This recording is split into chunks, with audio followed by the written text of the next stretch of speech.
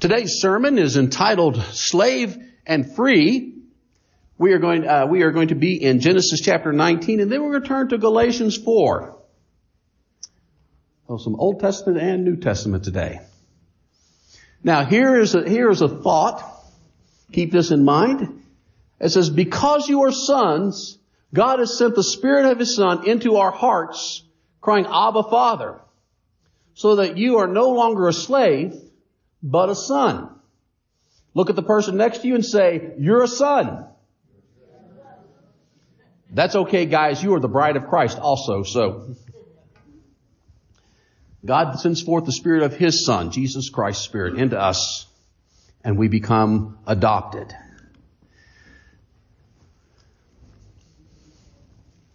We've heard this phrase before. His kids and her kids. Haven't we? Blended families are almost the norm. And with care and concern, they work. But sometimes, and I've heard way too many conversations, well, that's your kid. Or that's his kid. You know, it's a shame whenever families can't be joined, blended together, and be harmonious. Because sometimes, it's hard. Maybe there's resentment from a divorce. Maybe there's sorrow because of a death. Or something has happened, but many times those ones who suffer are the kids. And they generally have the least to do with it. Now today we're going to look at a family that, well, they didn't blend very well. So let's go ahead and let's turn into Genesis chapter 21. And we're going to read verses 1 through 7 to begin with. The Lord visited Sarah, as He said, and the Lord did to Sarah as He had promised. And she conceived and bore Abraham a son in his old age, at the time which God had spoken to him. Abraham called the name of his son who was born to him, whom Sarah bore to him, Isaac. And Abraham circumcised his son Isaac when he was 8 days old, as God had commanded him. Abraham was 100 years old when his son Isaac was born to him. And Sarah said, God has made laughter for me. Everyone who hears will laugh over me. And she said, who would have said to Abraham that Sarah would nurse children? Yet I have borne him a son in his old age. Father, thank you for the reading of your word. Lord, and add your blessing to it. And I thank you in Jesus' name. Amen. All right. We see here, I love it when a plan comes together. That's an A-Team reference for those of you who aren't catching the black van there. God makes His promise. Abraham remembers the covenant, and Sarah is happy. If mom ain't happy, ain't nobody happy. I think that's what we could subtitle this sermon. But we see God had given a promise, had given a prophecy to Abraham. And He said, no, it is through Sarah that you're going to have a son. You're going to call his name Isaac, and the promise is through him. And we see what happens here. Abraham is faithful to the covenant. What does he do? He circumcises his son. He names him the name that he gives. And we take a look at this. We see that even Sarah is happy. Life is good. Because they are following the plan. We're following the plan that God has laid out. And one of the things that's important we look at this is that Isaac and Jesus share a whole lot of resemblance to each other in Scripture. Now, really, when we look at the patriarchs, we'll find out here in the next couple of Sundays, there's not as much written about Isaac as there is about Abraham or as there is about Jacob or any of the other patriarchs that we look at. But he is the important one because he is the child of promise. And he is one through who the whole world is going to be blessed. Now, if we look at the similarities between the promised sons, Genesis 17:16, God says, He says, I will bless her. And moreover, I will give a son to her. And I will bless her, and she shall become nations, kings, and people shall come from her. The promise of a son. It was a long time in coming. Then we see in Isaiah 7:14, the Lord himself shall give you a sign. Behold, the virgin shall conceive a son, and you shall call his name Emmanuel. We see here we had to wait hundreds and hundreds of years for the birth of Jesus. So both Jesus and Isaac, we see them as the promised sons. And during this time, God even gives his assurance. Because remember, when God came and he reinforced the covenant and the promise, and Sarah's outside kind of giggling when she hears, what, I'm going to have a child? She did better than Abraham because he fell on his face laughing. We'll remember that. But here's what God said. Is anything too hard for the Lord? We see something very similar spoken of whenever the angel Gabriel came to the Virgin Mary and said, hey, you're going to have a son. And she says, how is this going to be? For I'm a virgin. I've never known a man. And the angel reassures her very much in the same way that God did. He says, for nothing will be impossible with God. So we see that God gave assurance to both of the mothers. Also, we see at Isaac and Jesus. Notice it says, "You shall call his name Isaac. I will establish my covenant with him." So Isaac is named beforehand, and then the angel comes to Joseph, and he says, "You shall call his name Jesus, for he will save his people from their sins." So we see that Isaac is the son of the promise of the covenant. And Jesus is the son of the covenant. The covenant being that all the world would be blessed. And so we see here that Isaac is the beginning of that covenant. Jesus is the fulfillment of it. Isaac is laughter, and Jesus is salvation. And it all came about with God's timing. Sarah conceived and bore Abraham a son at the time which God had spoken. Paul tells us in Galatians, but when the fullness of time has come, God sent forth his son, born of a woman. See, God has a timetable. It's different from ours. But God speaks what is going to happen. God is faithful to his promise, and he'll fulfill it. No matter how long the interval, no matter how long the time. And so we look at their many similarities between these two men in the Bible. But we have, there's trouble in paradise. Told you about the blended family.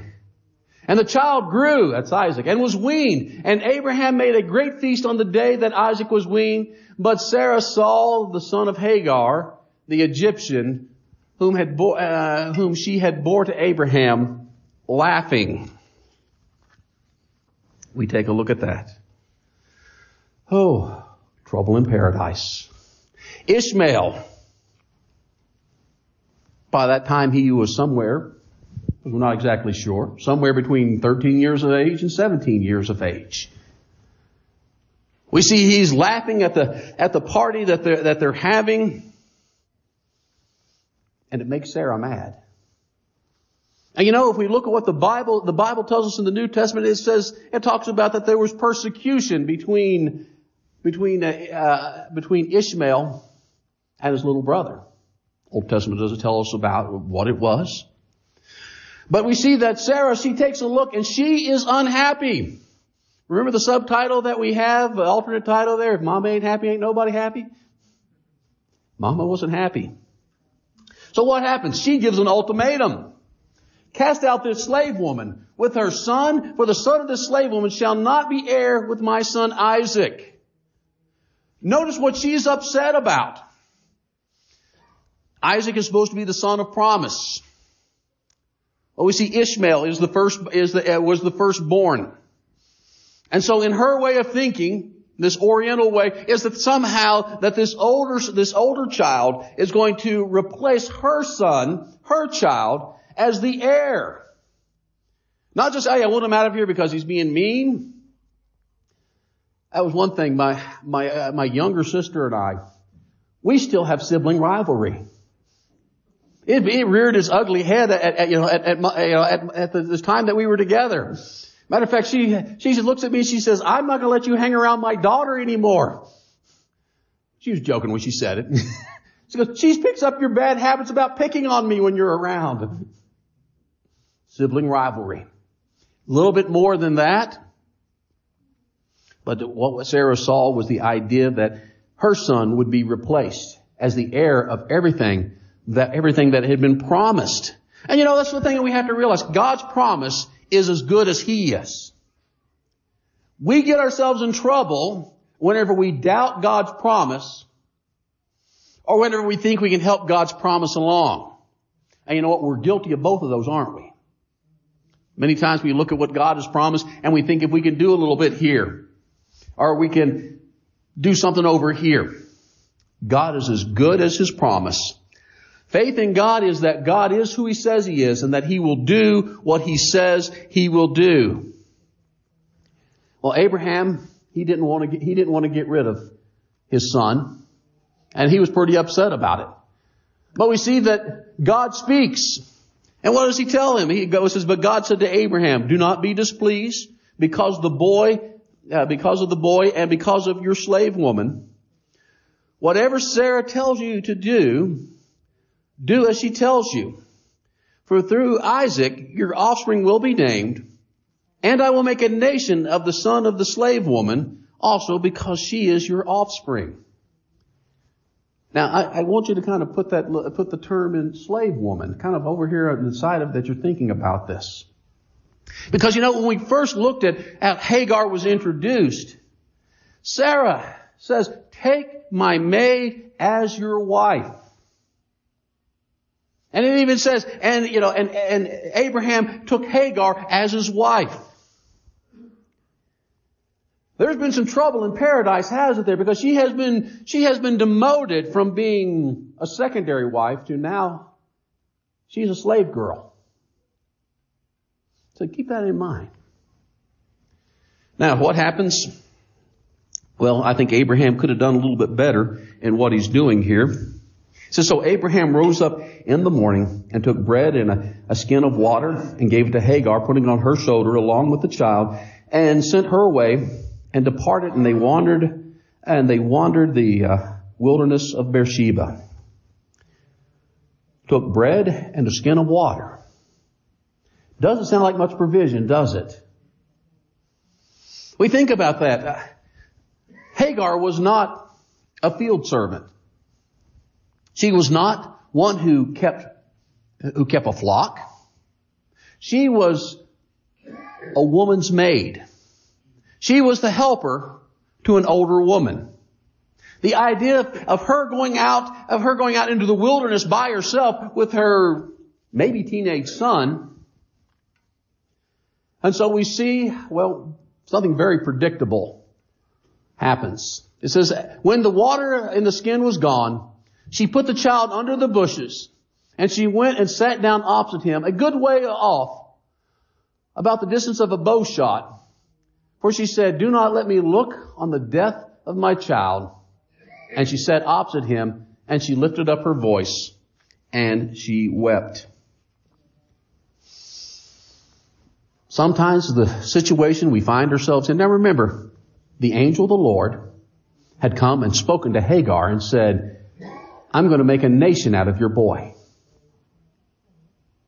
Here she is. Sometimes it is hard to see the promise of God. We're in the midst of a crisis.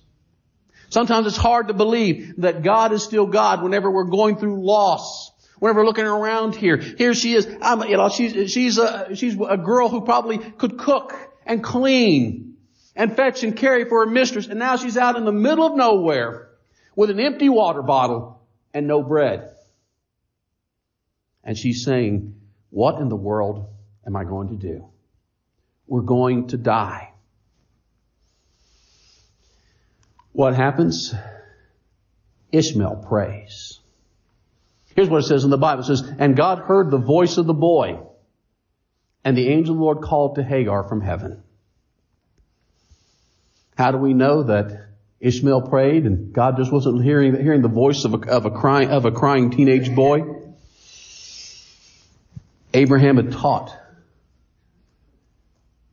Ishmael what he should do. How do we know this? Well, number one, he kept the covenant. And number two, God had this to say about Abraham in Genesis chapter 21. Genesis chapter 18. He says, I have chosen Abraham that he may command his children and his household after him to keep the ways of the Lord by doing righteousness and justice. So Abraham taught his son righteousness and justice. And so God heard the voice of the boy, and the angel of the Lord called to Hagar from heaven and said to her, what troubles you, Hagar? Fear not, for God has heard the voice of the boy where he is. Up, lift up the boy and hold him fast with your hand, for I will make him a great nation. Once again, we know it here. The angel of the Lord shows up, but what does he do? He speaks for God.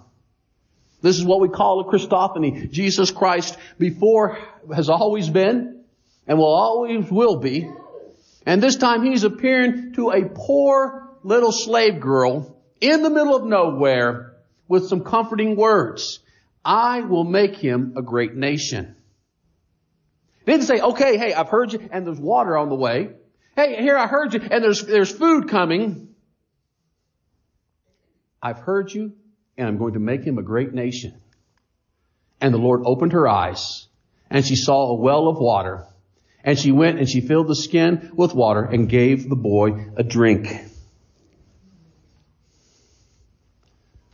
Sometimes we all need revelation from the Lord. The Lord has the solution to many of our problems. Sometimes we can't see them because we are so focused on the problem, we don't see the solution. Anybody ever find yourself in that position? So focused on the problem, God has a solution, yet because I'm so focused in on the problem, I can't see the solution. The rest of the chapter goes on, talks about Ishmael and his descendants. God keeps his promise. Ishmael is the son of Abraham, and he is blessed with a blessing from Abraham because of that. Which is one reason why we should support missionaries to the Arab world. Because all the sons of Abraham need to hear the gospel message. Not just the Jews, but also those of Abraham's son, the son of the flesh. Now, I want to put something to you that I think we can probably imply from the scripture.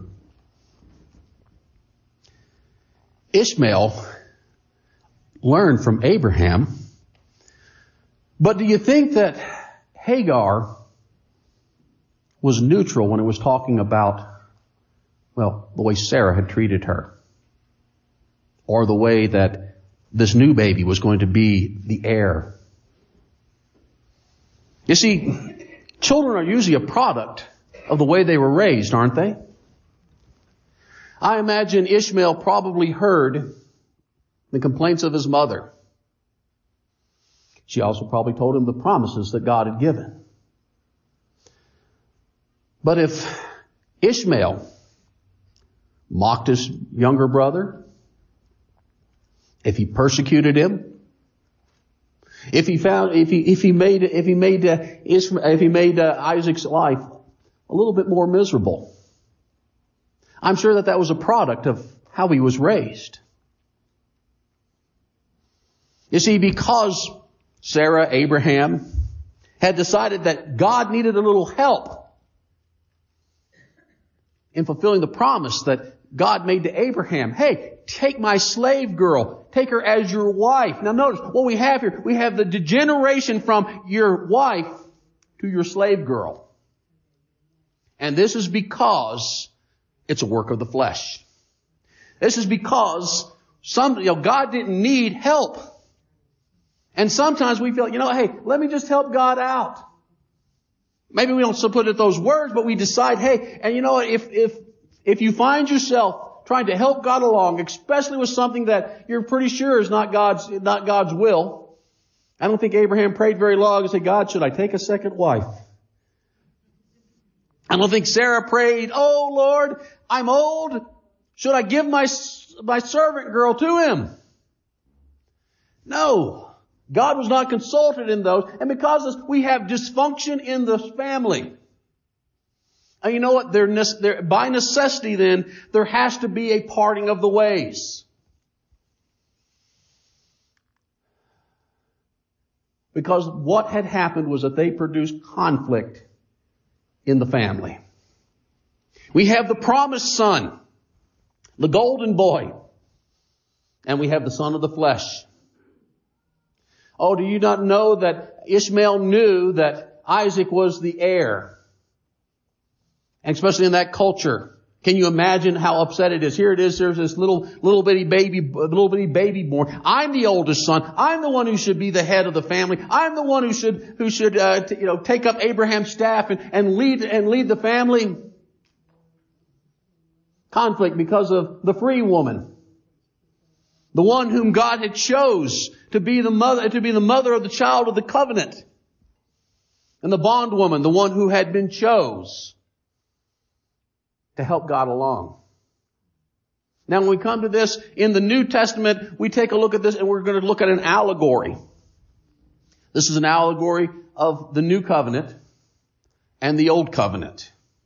Whenever you are studying your Bible, my friends, whenever you find something mentioned in the Old Testament and in the New Testament, we have to take a look at what both of them said to be able to draw from that what God wants us to take away. So we're going to take a little bit in Galatians chapter 4. Our New Testament take on this in Galatians chapter 4, verse 22 and 23.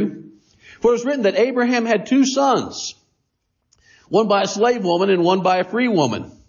But the son of the slave was born according to the flesh, while the son of the free woman was born according through the promise. You see, we always have a choice in decisions, don't we? We can choose the promises of God. We can choose the righteous way. Or you know what? The fleshly way. The human way. There is always a choice to make. We need to figure out which one is God's choice. Is it the human way of thinking? Or is it God's way? Does it line up with what God's Word said? Or is it just what we think might be a good idea? And we have to realize this, that the two are always going to be in conflict with each other, just like in that dysfunctional family. The child of this bondwoman and the child of the free would always be at odds. Paul tells the Galatians, he says, now this may be interpreted allegorically. These women are two covenants. One from Mount Sinai, bearing a child for slavery. She is Hagar. Now we take a look, these are allegories. Which basically means that it's a story that teaches. It's a story that has a spiritual meaning in it. And so when we look at this, that there is more to the story than just a dysfunctional family, but a warring set of ideas. The way of the Spirit and the way of the flesh. What do you say? That Hagar, she represents the way of the law. Now we don't have that type of problem now as Christians, but we have our own set of problems. The law, it was seen as the works. Here's what you have to do in order to approach God. We have this written code that the Israelites had to follow. They had the civil law, and God's moral law, and both of them were intertwined. And so it was the keeping of the law. We see that they had different observances that they had to do. You got to do this, you have to do that. You need to appear in Jerusalem this time. And what had happened? It leads to slavery. Legalism always leads to slavery. We'll talk a little bit more about that in a second. Oh, we're not talking about the Old Testament. We're not wanting to keep that. Hey, we're New Testament Christians, but you know what? We as Christians fall into slavery of a legalistic way of looking at what our responsibility to God is. You see, the way of the new covenant, the way of Sarah, but the Jerusalem above is free, for she is our mother. We do not have to approach God with the blood of bulls and goats. We do not have to clean up our life. Stop cussing. We don't have to do all these things to come to Jesus. We come to Jesus free. Now, our mother is the New Jerusalem. Our mother is Sarah. And here's what we see in this. My friends, we are saved by grace. God's riches at Christ's expense. Sarah is the Jerusalem of the sky, of the New Jerusalem. Hagar is the old way. Because of Jesus Christ, we have sonship with God. We're not a child of a lesser mother. We're not a child of the slave, but many times we find ourselves putting ourselves in our own set of chains or allowing others to put chains on us. You are a son of God. Jesus has paid the price, which makes a relationship possible. And because that relationship is possible, my friends, you need to learn to live by the Spirit. Now, one of the things going to have to happen is you're going to have to get rid of the old way, the legalism, the old way, the idea that we have to do things to be acceptable to God. The only thing that we have to do is repent of our sins and faithfully come before Him and say, Lord, please forgive me. Somehow people add so much more to that, and they equate living by the Spirit by living by a set of rules and regulations.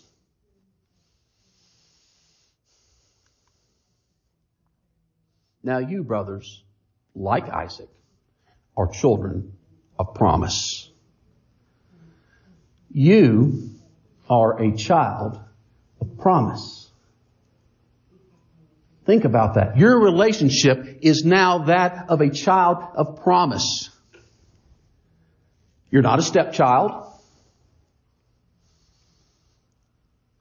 You are God's child. Think about what that means. You're not like Ishmael, been cast out. You're like Isaac. But you know what, my friends? You have to get rid of the old way, the old thinking. It's flesh versus the Spirit. But just at the time when he who was born according to the flesh persecuted him who was born according to the Spirit, so also it is now. Legalism always opposes grace. Have you ever heard anybody say, you can't be a Christian and X, Y, Z? Here's this list of things that I have, and if you don't measure up to it, you're not a Christian. Flesh versus the Spirit. You are a Christian because you are saved by grace. You are accepted into the family of God. And it is not a matter of you doing enough good things to merit God's favor and God's grace. You have to cast out the bondwoman. You have to cast out the old way of thinking. You see, even before you were a Christian, you knew that, hey, my life is not good. I need to clean myself up. I need to do this. I need to do that. That's legalism. Admit you're a sinner.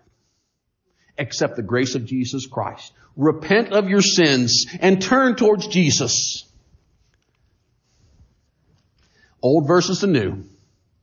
That's a Tesla on top there. Maybe some of you know what that old rusted one is there. But you know what? It's a much better way, the new way, than the old way. You see, because the old way ends up being the way of the flesh. Think about that. If you're trying to keep a set of rules and regulations in order to be accepted of God, it is the flesh that you are basically feeding. Something that says, I got to do this to be good enough. You see, the Spirit is given to you at salvation, and you learn to walk in it. Old ways versus new ways. You see, God gives you a change of heart. His Spirit energizes your mind. And you have to realize that those old thoughts that come back to you need to be cast out into the wilderness. Those thoughts that say you're not good enough because you lost your temper. Those thoughts that say, you're not good enough because, you haven't attended church long enough. You're not good enough because you're not doing something. You're not good enough because of whatever. And many Christians are bound to the old way. That old way is a way that says that I have to perform good. It's performance based. God loves you because you're His child. God will perfect you by the Holy Spirit. You don't clean yourself up, and certainly someone else doesn't clean you up, but the Spirit does. You are no longer a slave, but you are a son. No more works of the flesh. Now, you get the fruit of the Spirit. Spirit lives inside of you. Spirit wants to be productive in your life. But as long as you think that somehow you have to keep ginning this stuff up, or you listen to somebody saying, you're not a good Christian because X, Y, and Z, those are the ways of the flesh. That's the bondwoman. That's Ishmael. And you know what? Ishmael needs to go into the desert. It's God's will. But what does the Scripture say? Cast out the slave woman and her son. For the son of the slave woman shall not inherit with the son of the free woman. So, brothers, we are not children of the slave, but of the free woman. We have to put behind the old ways. We have to embrace the new. Not the works of the flesh, but the fruit of the Spirit. And you know what? My family, I want you to understand, God wants to give you a new way of thinking. God wants to give you that new heart. God wants you to be fruitful. But you know what? God will empower you with what you need to be all that God wants you to be. Because God wants you to be the free child. You are the son of God. You have been adopted into the family. And God wants to give you what you need to have through His Spirit. Not through us trying really, really hard. Don't be a slave. For freedom, Christ has set us free. Stand firm, therefore, and do not submit again to a yoke of slavery. Now, what Paul was talking about here was these Jews had come up from Jerusalem, and they were trying to get the Galatians to kind of be Reformed Judaism and all that. And it's like, no, Christ has set you free. Don't submit to a yoke. Don't submit to a burden. Even though we're not tempted to become Reformed Judaism, we have to realize Jesus' yoke is easy and His burden is light. Not a yoke of slavery. Jesus' yoke does not begin with you're not good enough. Jesus' yoke does not say, you know what, you have to perform this before I'll accept you. Jesus' yoke fits on. Doesn't chafe. Is made for you. And for the work that He wants you to do. My family, you are good enough. How do I know that? Because you have accepted Jesus Christ as your Savior. And if someone tells you, well, you know what, you can't be a Christian if you're your secure place in the Lord is not determined by how good of a Christian you are. It's at your faith in Jesus Christ. Don't add anything to it. That's what a lot of us try to do. Paul would say, if we walk by the Spirit, we'll not gratify the desires of the flesh. For the desires of the flesh are that against the Spirit. And the desires of the Spirit are against the flesh and are opposed to each other to keep you from doing what you want to do. Don't add anything to your Christianity, to your salvation. Have you accepted Jesus? You are good enough. Don't listen if somebody tells you you can't be a Christian if you do X, Y, Z. Let me tell you, you are a Christian because you repent of your sins and you follow Jesus. How's that? Don't let anybody tell you that you're not good enough, that you're not worthy, because you're not following a particular set of rules. Now, I know that the Bible gives us guidance and guidelines in all circumstances and situations, but you are saved through faith. It is a gift of God, not of works, lest anybody should boast. You're not called to work your way into heaven. You're called to produce fruit because you're a part of Jesus Christ. My family, I want you to walk in the newness of life, in what God has for you. Not adding anything, not taking anything away. But be the children of God. Cast away the old ways of doing things and serve the Lord only. Let's pray. Thank you, Father, for all that you have done to us. Now, Lord, would you bless us as we get ready to take communion? Lord, use your Holy Spirit, Lord, to convict us, Lord, of anything that we have done, Lord, that we may stand pure before you.